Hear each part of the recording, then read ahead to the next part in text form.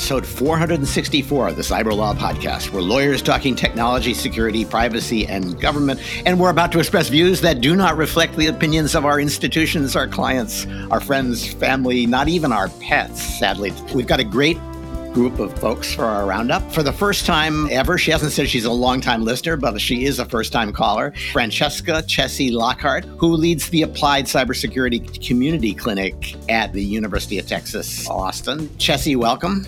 Thank you. Happy to be here. And I have to say, we've also had from UT Austin, Chinny has been on and Bobby has been on. My theory is that Bobby Chesney, having experienced the pain of being an adult with a child's nickname, has opened his door and provided a kind of refuge for other people who are also suffering from E syndrome. My question is, has this actually been remarked upon at UT Austin? It has. It's like nickname city over here for whatever reason. But, we tend to look at it as the rhyming is fun and whimsical, makes us seem more approachable than if we used our formal legal names. So that's the route we've decided to take out of necessity. Well, that makes sense. You just tell Bobby that growing up, Stewie was a fighting word. Okay, and Michael Ellis, formerly with the House Intelligence Committee and NSC, now a visiting fellow at the Heritage Foundation. Michael, great to have you back. Thanks for having me, Stuart, and I'm definitely not a Mikey.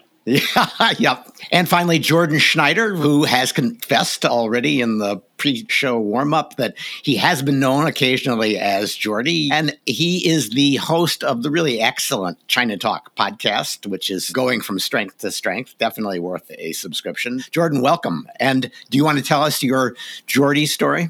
So no one called me this except for my wife. When she went to business school, she introduced me to her new friends as Jordy. After not having been called this for maybe 25 years, I had to retrain a bunch of 30-year-olds to go back to Jordan. I think I've successfully debugged that, and we're still now up to 99% compliance, which is great. So I'm not going to tell you my youthful nickname because it's mercifully disappeared. I am Stuart Baker, formerly with NSA and DHS, the host and chief provocateur for today's program. Well, as so often is the case, the biggest, most interesting stories are AI, and especially Majority Leader Schumer's announcement that he's got an ambitious set of bipartisan regulatory legislative initiatives that he wants to push, not in weeks, not in years, but in months. Jordan, what's he trying to do, and what are the prospects? Yeah, so I gotta say, we spent a lot of time on this show ragging on politicians for this and that, but I came away really impressed by this announcement for, one fundamental reason. Basically, you have, over the past few months, seen a lot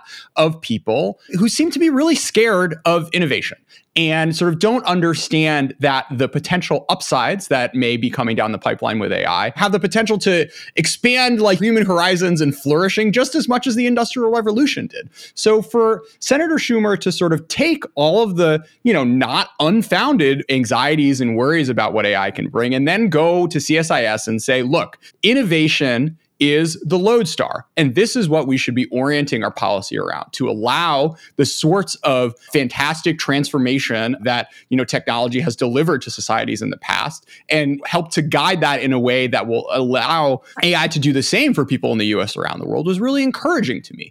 Now, he put this in a framework of safe innovation, highlighting a number of different areas where the government potentially needs to play a role in order to make human societies, companies, international relations comfortable to allow this development to spread. But I really was encouraged that someone with this much potential influence on the future of AI trajectory wasn't, comfortable in just kind of going into a shell and doing the, we need to take a pause, let's shut all this down, but rather taking a more forward-looking, optimistic approach to trying to sort of enable this technology to be all it can be. Yeah, I take your point on that. And he went out of his way to say he wanted it to be bipartisan. I don't think he really had a choice. I'll ask Michael, but he only controls one of two houses. And so if Republicans are not on board, this goes nowhere. And he doesn't have that many votes in the Senate. So I'm guessing that he has to stress innovation. He has to look for a common denominator, which will, sand some of the crazier edges off of regulatory proposals. Michael, do you think that Senator Schumer has the ability to get a bipartisan consensus on some of these issues? Well, we'll see. I admire Jordan's optimism, at least. I chalk this up as politicians doing what politicians are going to do, which is there's a buzzy new area out there where people are, talking about it in Silicon Valley. People are talking about it in Brussels, right? The Europeans are keen to regulate, and Schumer doesn't want to be left out of the game. He wants to be at the center of the action. What's the old saying that one of the most dangerous places in Washington to be was between Chuck Schumer and a camera? Especially on a Sunday. He was notorious for doing Sunday press conferences because nobody else was making news. Yeah. So, data privacy legislation has been in the works for years. They haven't actually gotten anything processed out of the Senate. Antitrust legislation, momentum was building in the Senate last year. Schumer didn't bring it up for a vote. FISA 702 reauthorization, they've gotten their plate. Those are all hard things, right? Where the battle lines are drawn, and it's going to take political willpower to get them over the finish line. So does Schumer go, dive into any of those hard topics and bring them to the floor? No, he wants to go to the new thing where, maybe the fact that there aren't partisan battle lines makes it a little easier for him to produce some legislation. But I'm skeptical, at least until someone does a better job outlining what exactly it is the gap that we need legislation to fill. Yeah, and if you're looking for something that will appeal to Republicans, saying my priorities are dealing with AI misinformation, which, Republicans read as how can we squelch conservative speech, bias, which conservatives read as how can we build quotas into new areas of the law, copyright holders, which is paying off all of the Hollywood and other big content providers with new sources of rent income, and protecting intellectual property, which is pretty much the same thing. So he's touching on issues that are more interesting to Democratic constituents than to Republicans. Yeah, and the other thing in the backdrop here, to go back to antitrust legislation, is he's taking heat from a lot of folks on the left, like Amy Klobuchar, for not bringing antitrust legislation to the floor last fall when he had the chance. And they allege doing so at the behest of Google and Meta and Amazon, all of whom vehemently oppose that legislation. I think this could be Schumer's way to say, look, I am doing something on tech policy. It's just not going to be what those more aggressive antitrust regulated folks want to do. Tough crowd. Dear God. I mean, look, Stuart, I really did not read the sort of aggressive sort of Dem valence in what he's talking about. I think a lot of these questions actually are sort of bipartisan and probably, should be going forward. He sort of identified four up top: the balance between collaboration and competition among entities developing AI, how much federal innovation on the tax and spending side should there be? Should we let the private sector develop on its own? What's the proper balance between private AI systems and open AI systems? And how do we ensure innovation and competition is open to everyone, not just a few big, powerful companies? And you're right. That does not sound particularly GOP or Dem focused. Yeah, and I think these are what I think he was honest about was that the answers are not obvious, and they almost certainly will not have a clear left-right bias where, the answer is going to be anti-competition everything, or just let the private sector do what it does. I mean, I think there is an exploratory process which is going on in the executive branch and the legislative branch and the broader public discourse, which is really healthy. And sort of coming back to that exploratory process, I did want to ask you guys a process question because, he pointed to this setting up AI insight forums and kind of bagging on the whole idea that the current sort of committee system of he was making fun of, 5-minute introductory speeches as that being the pathway for Congress to move on something that this sort of technologically sophisticated where they don't have, case law or what have you to explore prior things. I'm curious what you all three think was really going on there with him sort of proposing this parallel learning exploration process for the Senate to be working on. I think it works great if you're the leader because it undermines the committee system and pulls things into something that is more likely to revolve around you than around the personalities that are chairing the committees. You can probably get there's a big jurisdictional fight coming here, right? There's going to be 6 committees that want a piece of this, and it's a lot easier to say we're going to have a new structure with these forums and gather information in different ways than to open up immediately the fight of like, because this is the way Congress works, right? The first fight will be who gets to regulate on the issue, right? Which committee's jurisdiction is it? So it lets him sidestep that. Hopefully that's successful and he can have a jurisdictional truce between committees. But I suspect that's what's behind it. Yeah, that's easier to pull off in the Senate, where the jurisdictional lines are a little more blurred. In the House, you'd never get away with that, is my guess. Every senator wants to have jurisdiction over everything, is the exactly. rule of thumb. So, Chessie, I'll let you weigh in on this, but I thought I'd also ask you about what seems to be an article we read every week, which is kind of poo-pooing the people who believe there's an existential risk that we need to worry about in the context of AI. And the article touches on the usual responses, which is, oh, it's just a ghost story. It's a movie plot. It's not real. And really, people are talking about this so that we don't talk about other regulatory concerns that are much more immediate. Sure. No, I think this is a good segue from the previous conversation, which highlighted some of those avoidance issues quite nicely. I tend to side more with the optimistic side. Jordan, you have an ally here. I don't necessarily buy into the AI boogeyman, narrative necessarily, because as this article pointed out, it's hypothetical at this point. I will caveat that with my background prior to coming to UT was in counterterrorism and critical infrastructure protection for the state of Texas. I do think the article made a great point that the most risk here is from that critical infrastructure perspective, where if, not necessarily these hypothetical super intelligent machines, but just simple, I think they called it dumb machines, are given too much leeway or are manipulated by an insider threat while in use at a critical infrastructure facility, that could unintentionally or intentionally cause, a failure of catastrophic proportions. And that is something we're worried about in Texas already with this heat wave straining the grid. It is a little scary to think about the not too far off reality of AI affecting, what already may be a struggling critical infrastructure framework here in the state. So that's just my 2 cents on what I do see as the risk there, the existential one, that is. Okay, I may be unusual on this podcast. I think it's a plausible, not a hypothetical risk, because there is a point where the machines will be able to design the next generation of machine.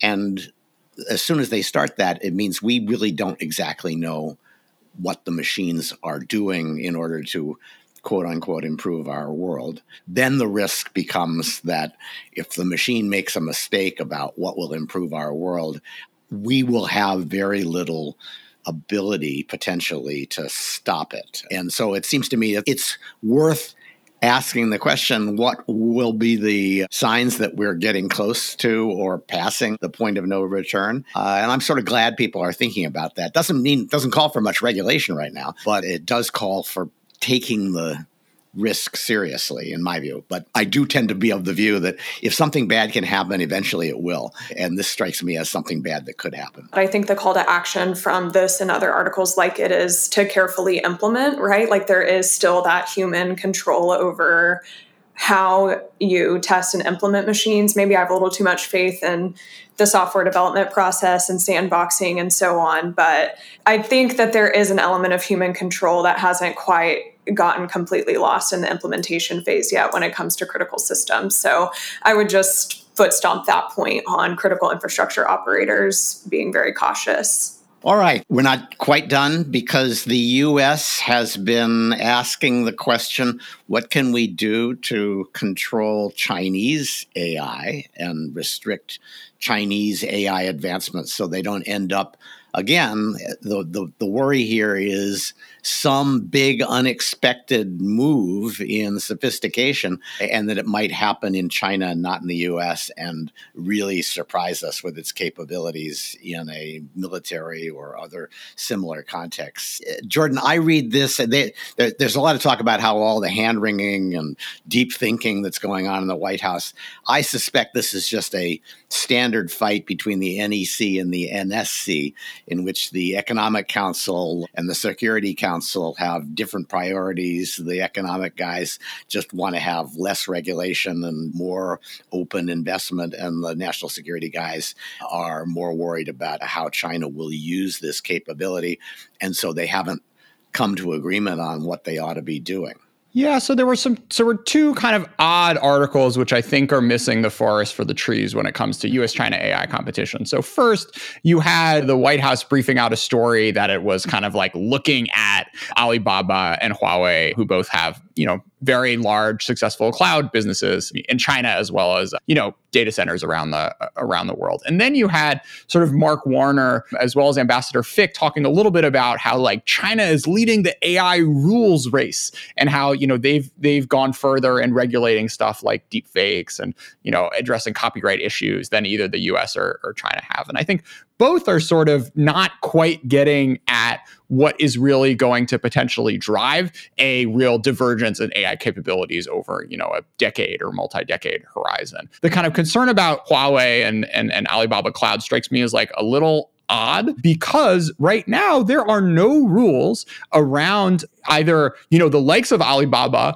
just buying the chips that are banned to export into China and setting them up in data centers in Singapore, and then sort of like using them to service domestic Chinese clients, or for Chinese companies just to buy processing power from the likes of AWS and Google Cloud. So there's this weird loophole in apparently like the US government being really scared of Chinese, being scared enough of China having access to really advanced NVIDIA compute to stop them being allowed to import those chips, but being totally fine with having sort of like cross-border cloud offerings being acceptable to have Chinese customers. So I think until that sort of contradiction gets resolved one way or another, then sort of working around the edges about this and that thing with Huawei and Alibaba Cloud strikes me as a little surprising. And then on the sort of AI regulatory side, like what's going to win the future for AI is not going to be, your deepfake policy. It's going to be talent, it's going to be compute, and it's going to be sort of like algorithmic excellence. And lastly, like the ability for societies and economies at large to sort of accept the diffusion of these AI capabilities and turn that into productivity growth. And I have a really hard time imagining that like whatever the regulatory framework that happens this year, unless it's just so terrible that it cuts off all AI development, is going to matter one thousandth as much as sort of other aspects of what's going to make AI grow.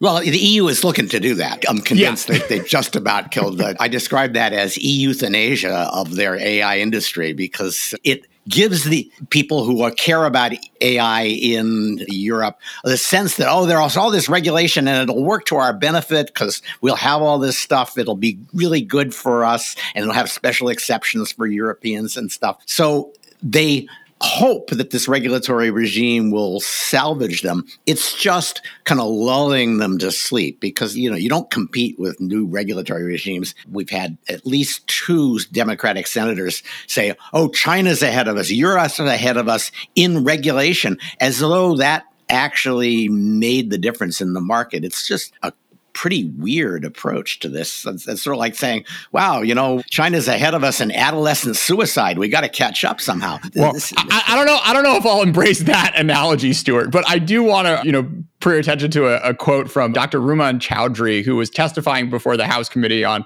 Science, Space, and Technology last week, who said, it's important to dispel the myth that governance stifles innovation. This is not true. In my years of delivering industry solutions and responsible AI, good governance practices have contributed to more innovative products. Okay, that may be fair, like backward looking, but is absolutely not the case going forward. And there is totally a universe in which lawmakers and regulators around the world get too over their heels and really do stifle innovation. So there is going to be a cost to whatever happens from a sort of legislative perspective. And, it may end up being positive in the long run, but to think that between the 4 of us come up with hundreds of different examples of governance sort of getting in the way of technological progress. And that absolutely is a risk in this discussion here. And see my earlier points about regulator envy, right? They look across the pond and see the Europeans doing it and think, gosh, like, why aren't we doing anything? At all the cocktail parties they're talking about, new EU regs or Chinese regs, the Silicon Valley folks aren't talking about what we're doing, that the politicians want to put themselves back in the catbird seat. Jordan, I thought you made some really interesting points a moment ago about the gap in the U.S. regulatory regime with respect to Alibaba and Huawei's cloud products. I suspect on the second of the two areas that you mentioned, their abilities to buy compute from U.S. cloud providers, that there probably actually is regulatory authority if an ingenious executive branch lawyer wanted to make use of it in the regulatory scheme that President Trump established for information communication technology transactions. I don't think cloud computing was what people were thinking of, but that was preserved by President Biden. It was in an executive order, it was sort of refashioned and put in a little better process. But I think if you look long and hard at those transactions, you could probably block them through that authority. Again, assuming you had the right gumption in the executive branch. The problem that you outline of chips to Singapore is a different one, but yeah. Yeah, I think that would be an interesting approach if the ICTS program weren't the subject of Amber Alerts. It's just gone. There's no sign that it's doing anything. And Commerce has had that since the beginning of the Biden administration. They've been clearly in charge of this, and I'm just not seeing any sign that they're producing much. Maybe it's kind of their deregulatory impulse is at war with the assignment that they got, probably because they weren't so deregulatory under Trump. But it's really a missing in action program. Yeah, but I think the authority's there if someone wants to make use of it. It's still on the shelf.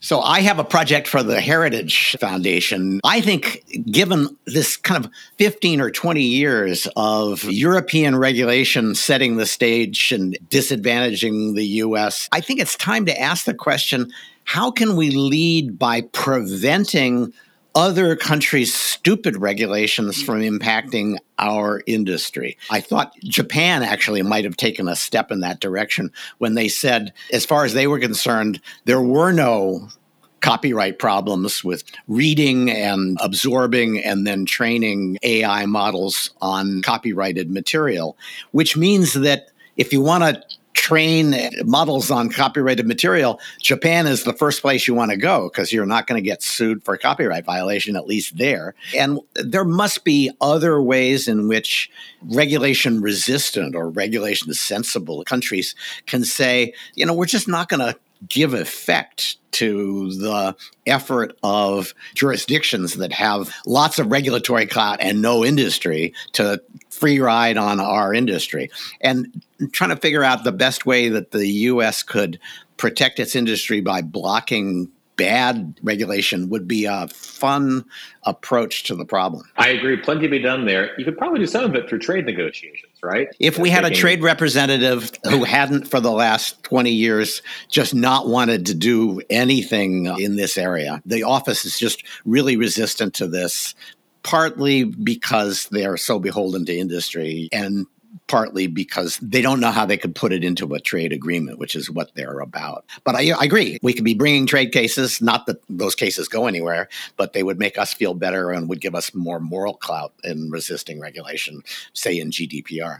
Okay, speaking of dumb regulation, Michael, it looks as though Meta has said to Canada, well, yes, you can make us pay for putting Canadian news links in our platform, but our solution to that is to not put Canadian news links in our platform. Google hasn't quite done that, probably because they need those links more than Meta does, but it looks as though Canada might have overplayed its hand. Yeah, this is the latest chapter in the attempts of news publishers to force mostly Google and Facebook to pay those publishers for users sharing links of news articles. As you mentioned, Stuart, Meta announced that it's going to block the sharing of news links on Facebook and Instagram in Canada because of the legislation just enacted there last week. This looks like really a replay of the fight a couple of years ago between Facebook and Australia over a very similar issue. And Facebook, similarly turned off news sharing for users in Australia, and the Australian government folded pretty quickly thereafter. They, went into discussions and agreed to change their legislation. I think the backdrop here is that news consumption through social media is declining anyways. And the irony is that if Meta actually follows through on its threat, if they do block the news links for users in Canada, that Canadian news publishers are going to receive even less digital advertising revenue because they'll receive less traffic from Facebook. So there's a little bit of a cutting off your nose to spite your face dynamic here. And I think like what they're really trying to solve for is the diminishing revenue that the news publishers are receiving from advertising revenue, right? That's the underlying problem. And that problem, I think that the source of it is really in the digital ad monopoly, which is the subject of litigation in the US and elsewhere, right? Where you see the DOJ having brought an ad tech lawsuit to try to break up Google's monopoly in this space. But if you're trying to solve the problem of why aren't publishers getting enough revenue from digital advertising, I think that sharing the links is the wrong place to look. You have to go to what's actually going on in the online advertising ecosystem. Yeah, the outcome of this is going to be something that Canadians are just going to hate because they already hate it, which is that all the news about Canada will be filtered through a U.S. lens. Because, the Wall Street Journal can still cover Canadian news. It's just that when the Toronto papers or if the Montreal papers or CBC covers it, they won't get links distributed. And so a Canadian take on Canadian politics and Canadian policy will become even harder to find online. So it is a bad outcome. Well, don't worry. They've got other short-sighted regulation for that. Legislative effort to force online platforms to mandate a certain percentage of Canadian content, just like they do in TV and radio. Yep, there's a separate legislative initiative that will require Netflix and Amazon to have a certain amount of Canadian, and YouTube to have a certain percentage of Canadian content, whatever that means, in their online offerings. Yeah. All right. Well, so you mentioned Australia. Australia does have a dumb regulatory regime that they're pushing, Michael, and they have told Elon Musk that they don't think much of his regulation of hate speech on Twitter. Where is that likely to end up? Yeah, so Australia's e-safety commissioner, I guess they've got one of those down there, sent a letter to Twitter demanding information on what Twitter is doing to stop online hate, saying that they've received an increase of complaints since Elon Musk took over the company last fall. No surprise that they've received an increase of complaints. There have been plenty of complaints from U.S. users as well that are pretty vocal about it. And I think a lot of this is just activists who are unhappy with Elon Musk, don't like him personally, don't like the direction he's taking the company, and are filing complaints about it. Or maybe the real sin is captured in a little bit of a throwaway line in the e-safety commissioner's letter that Twitter laid off its public policy staff in Australia. So maybe the real problem is that they don't have anyone whining and dining the Australian regulators anymore. And that's the issue here. Well, that's a big regulatory gap, That's a gap. They're threatening to fine Twitter if Twitter doesn't do more to stop what they deem to be online hate. I suspect that this is a lot of noise and fury, but is unlikely to really go anywhere, because if they do attempt to fine Twitter, number one, they're in for a legal fight on the freedom of speech ramifications of what they're doing. And I suspect they probably don't want to press that fight. And number two, I'm not an Australian lawyer, but it appears that their regulatory authority is all centered around preventing cyber abuse, which requires some sign of an intent of physically harming the person targeted for abuse. So I suspect they're going to have a bootstrapping issue that they're really trying to regulate in excess of their authority. But, for sending a letter and generating some headlines and public pressure, that they're comfortable doing. It's just, will they really be willing to press it in court if push comes to shove? Yeah, I must say, I do find it interesting that, because the Europeans have also called out Twitter on hate speech, that Australia and the European Union might actually end up determining the things that Americans can't say on their own media, because the platforms are subject to Australian law, and there's nothing, again, on the U.S. side. They're free to do whatever they want, but since they're not free to do it without being fined by Australia or by the European Union, at the end of the day, they do what Europe and Australia want done in terms of the viewpoints that they want suppressed. And so we don't have a good response in the U.S.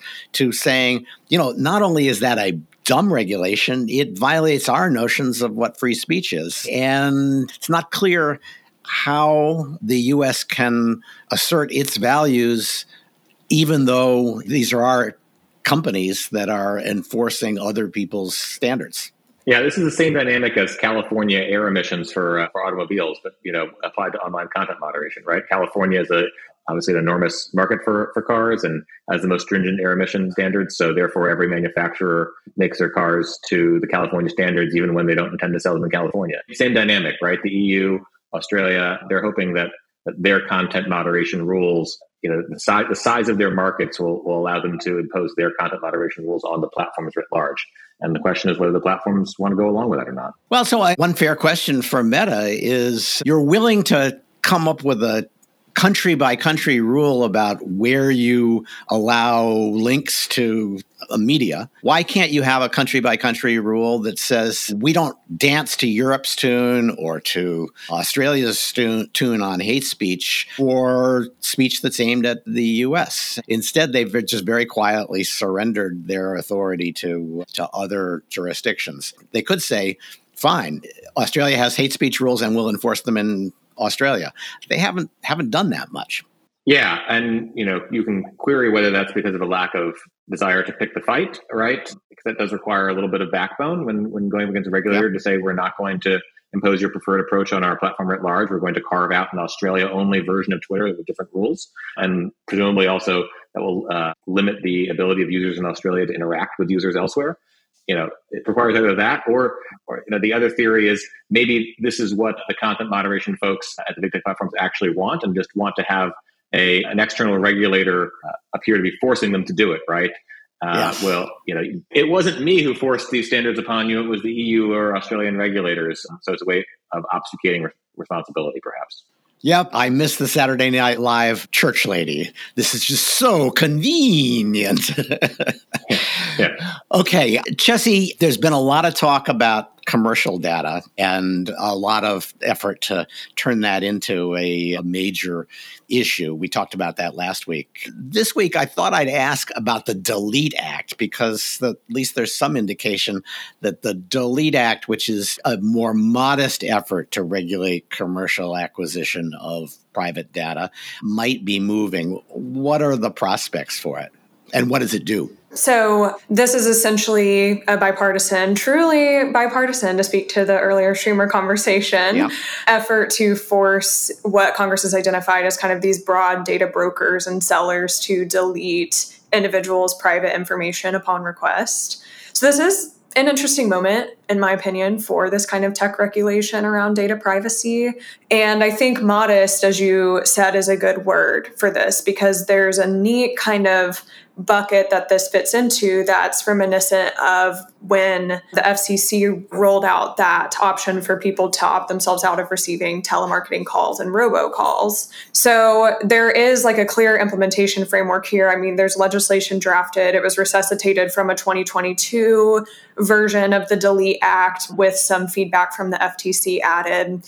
So all in all, I think prospects are somewhat good, if I may be so bold, but I do see a couple of, once again, implementation challenges and just kind of a broader question that I have as the bill moves through. So there's two things here that I see as like a heavier lift for the Delete Act specifically. And they both have to do with essentially opting in. So one is these data brokers, right? And their legal affiliates, as the law describes them, have to actually register with the FTC as businesses that do this kind of prohibited activity. So one, you have people, companies having to self-identify in some ways, as well as identify all of the little branches that they might sell to or deal with to the FTC themselves. That's going to be, a compliance issue or registration issue right from the bat. And then the other aspect of this is rather than being framed as any kind of right to privacy, consumers have to opt in. There's ideally going to be this centralized form that people fill out and they say, hey, delete my private information in this one go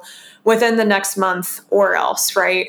So anytime you have this kind of opt-out system with consumers, there's always going to be a burden on the consumer and potentially low rates of compliance if it's not marketed correctly or if it's not accessible to broad swaths of the general public that might be interested in availing themselves of it. And just to go back on the FCC robocall thing, I filled out that form and I still get like 5 robocalls a day. So unclear efficacy there. I hope this one can be a little better. Last point I just wanted to throw out there again, kind of going back to previous background in law enforcement. This new version, I believe, includes an exception now that the data brokers are able to retain the minimum amount of information required for them to comply with law enforcement subpoenas or court warrants. And depending on who you ask and what the crime somebody is being investigated for, that could basically be all the information that they have. So I wonder, I think the prospects of it moving through are good, but the reality might be a little more questionable than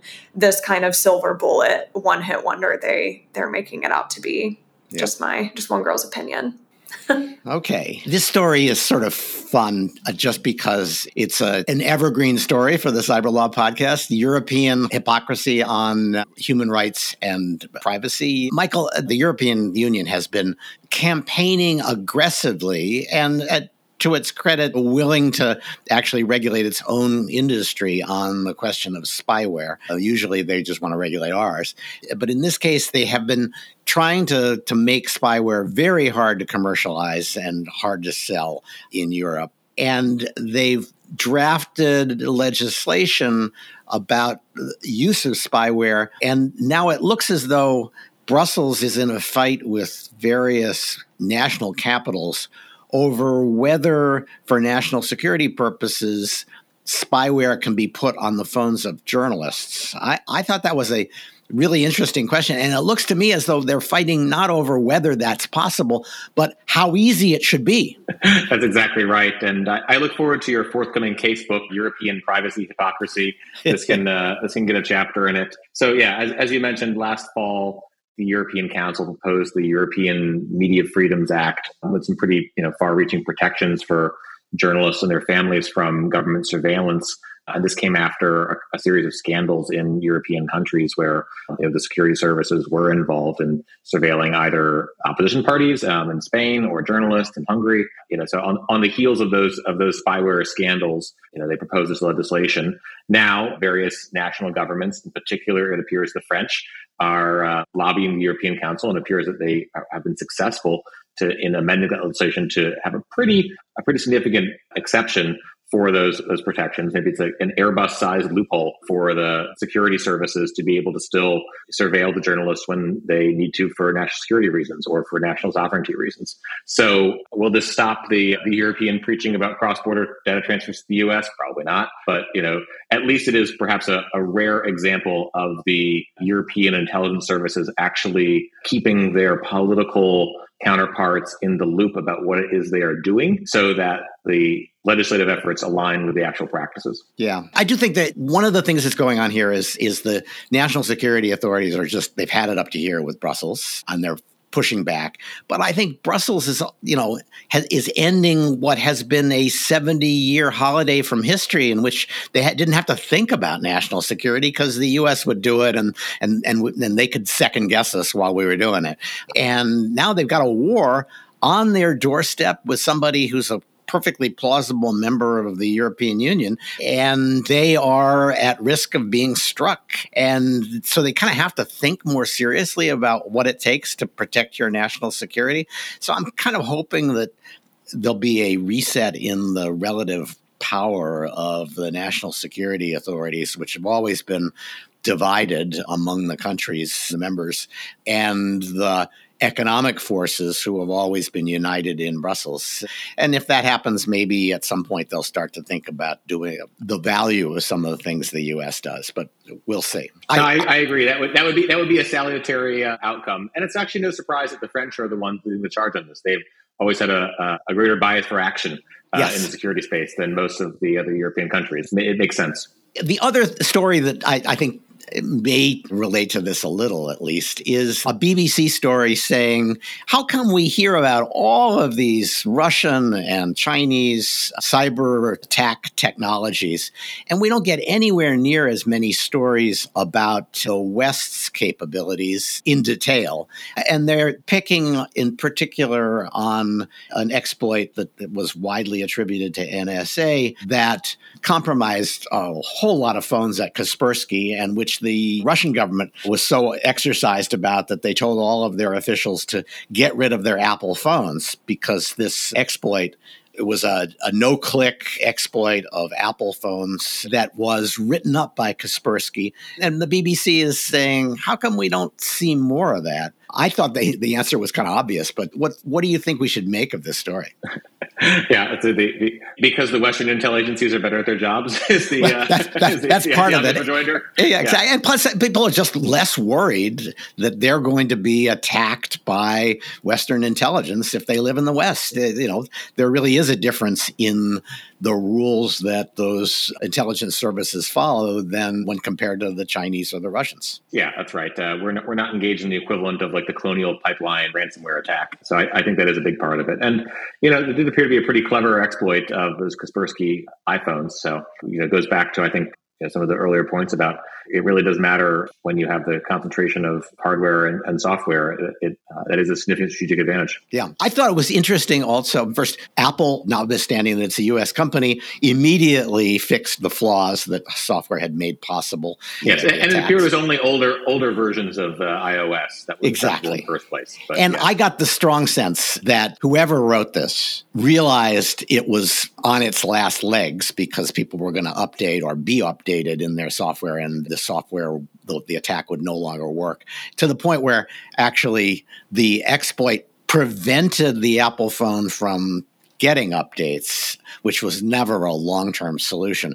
So my sense was the reason they had infected so many phones in the Russian government in Kaspersky is they only had a few weeks to get whatever they were going to get. And so it was one of the rare circumstances of a Western exploit technology that was pretty indiscriminate in grabbing lots and lots of data without regard for whether it was going to get caught. Indiscriminate, but only within a fairly discriminating universe, right? Yeah, that's true. That's true. Yeah. Okay, let's do some quick hits and updates. We've talked a lot about the attorneys who let ChatGPT write their brief and it just made up the cases, and when challenged to produce the cases, made up the text of the cases. Those guys are now in trouble. They've been fined some thousands of dollars by the court, forced to disclose to every jurist whose fake opinions they trafficked in that they did this wrong. So, and the court really said, as I had suspected, this does not look like good faith conduct, even after you were on the verge of getting caught. You were trying to avoid the consequences of what you'd done. And so they have paid a price, and the price in publicity, I'm sure, is even worse. Chessie, Matt Olson has announced that he's creating a new section that I think they call NatSec Cyber in the National Security Division. There's been a cybercrime division in criminal for years, well, generations. This is the first time that NSD has created a cyber section. That's right. And I think even more interestingly, in the announcement, he mentioned wanting to focus more on proactive disruption of cyber threats posed by nation state and state-sponsored actors, which is a departure probably from some of the previous DOJ actions that we've seen, but aligns this new division more closely with the actions of CISA and FBI and the kind of charge given to them by the recently released National Cybersecurity Strategy. So this clearly is just an alignment and a unity of effort on DOJ's part and provides some justification for more proactive action on the cyber front. I'm with you on disruption. And I will say I had some role in getting the National Security Division created because of a report that I participated in. And this is just one more example of why that was a good idea, that NSD is aligned with our intelligence services in a way that the criminal division never will be. And the idea of using criminal authorities for disruption is going to be a harder sell at CRIM than it would be at NSD. So yeah, I think on the whole, good news. The only thing that's puzzling about it, if you're not from the United States, is they're going to say, why are prosecutors doing this? Isn't this a job for the military? Isn't this a job for the intelligence services? And the answer is both of those institutions in the U.S. are afraid of their lawyers. So you've got to get their lawyers on board in order to actually do anything really creative. Okay, so the next question is, can we borrow money from you? Because I see that Google is giving $20 million to cybersecurity clinics, which I think is what you're running. And UT Austin is getting written up as the centerpiece for some of the cybersecurity clinic movement. So is this all about you? Well, I won't take that much credit. I don't know about centerpiece, but yeah, coincidentally, probably the biggest development in the cybersecurity clinic space happened last week with the announcement of the Cybersecurity Clinic Grant Fund, generously provided by Google. So for the unaware, perhaps, cybersecurity clinics are very similar to clinics that operate at law schools around the country. We provide hands-on cybersecurity experience to undergraduate and graduate students by merit of having them deploy into their local communities and serve. Sorry, do have a pet present who my views, not reflective of hers per se. She wants to chime in on the story. She has thoughts. Exactly. $20 million will buy a lot of dog treats. These are clinics that deploy undergraduate and graduate students into their local communities and have them render cybersecurity services to under-resourced businesses, nonprofits, sometimes local city, governments that are under-resourced as well. So really exciting stuff for cybersecurity. Clinics here were a growing movement. As you mentioned, UT Austin's clinic got great coverage recently, but all of them are extremely meritorious with their models and deployment missions. And this fund just brings so much more exposure to a really critical movement in cybersecurity workforce development and I think local community infrastructure protection. So really exciting stuff. That's great. Okay. Well, congratulations to you and to Google for Thank this. you. It does sound like it will be a valuable initiative. And thanks to Jesse, to Michael, and to Jordan for joining us today. I have been saying for a while that we're looking for an intern who might want to take over sound and maybe other substantive production for the podcast. And I'm starting to get emails at cyberlawpodcast@gmail.com. It took me a while to get back to that. I have started moving through the emails you guys have sent me and starting to respond. So if you sent me a message, don't fear. I've got it, and you should be hearing from me shortly. And if you haven't done it, this is your chance, almost your last chance to express an interest. Alternatively, if you just want to send us an abusive email, you can use the same address.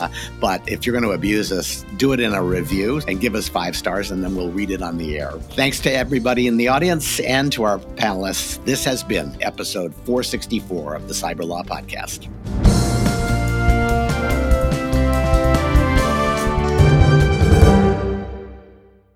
Tough crowd.